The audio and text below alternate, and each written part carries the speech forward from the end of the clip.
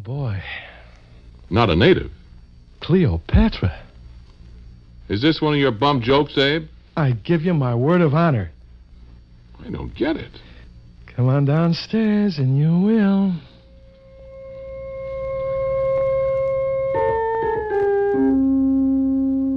So we went downstairs. British colonels, American traveling salesmen, Egyptian army officers, a thief or two, a bevy of the ugliest women in the world. And I don't see any woman waiting for me. There. By the door to the bar.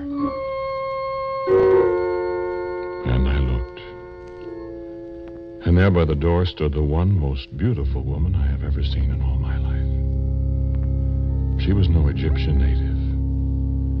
She might have descended from one of the marvelously lifelike paintings of a queen of the Hathor dynasty that I'd seen on the walls of tombs 2,000 years old.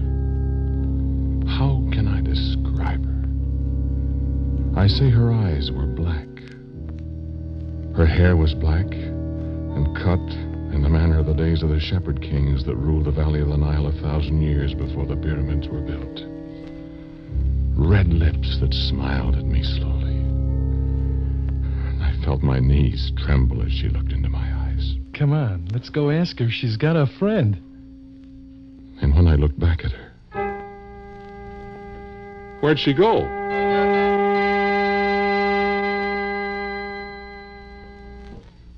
It was midnight, and then 1 o'clock, and 2, and then 3. We still walked the streets of Cairo. And the waning moon was rising in the northeast behind our shoulders as we turned our steps back to the hotel. Twice I thought I'd seen her, and twice she, if she it was, disappeared into a narrow winding street where we couldn't follow. No, I never followed women about the streets of a foreign city before, not in all my life. Well, there's little enough of that in the life of an archaeologist.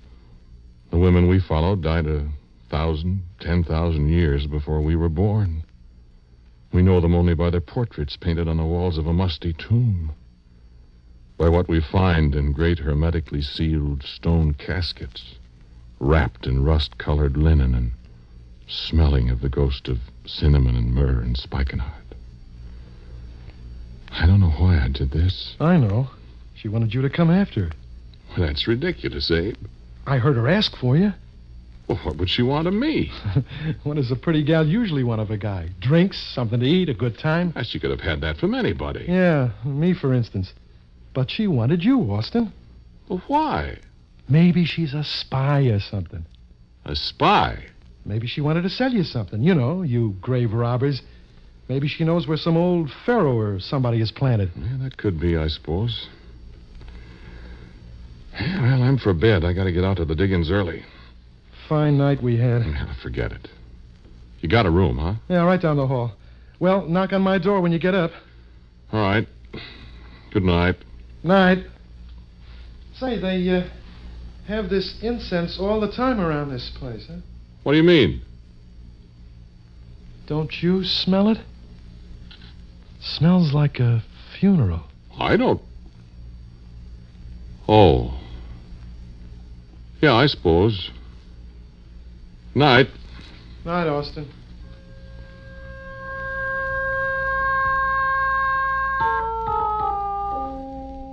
I could have told him what the incense was. I've smelled cinnamon and myrrh and spikenard too often not to recognize it instantly. When I opened the door to my room, the smell was almost overpowering, used as I am to the funeral spices of ancient Egyptian tombs. No, I'm not going to tell you that a beautiful Egyptian princess of the days of Hyksos was waiting for me in the darkness. This isn't a ghost story. It's a true story. There wasn't anyone in the room. I turned on the lights, opened the window. There wasn't anyone in the room. So I went to bed, dreamed about sailing on Lake Michigan. The storm came up and the thunder crashed. And I was scared to death. Then I woke up and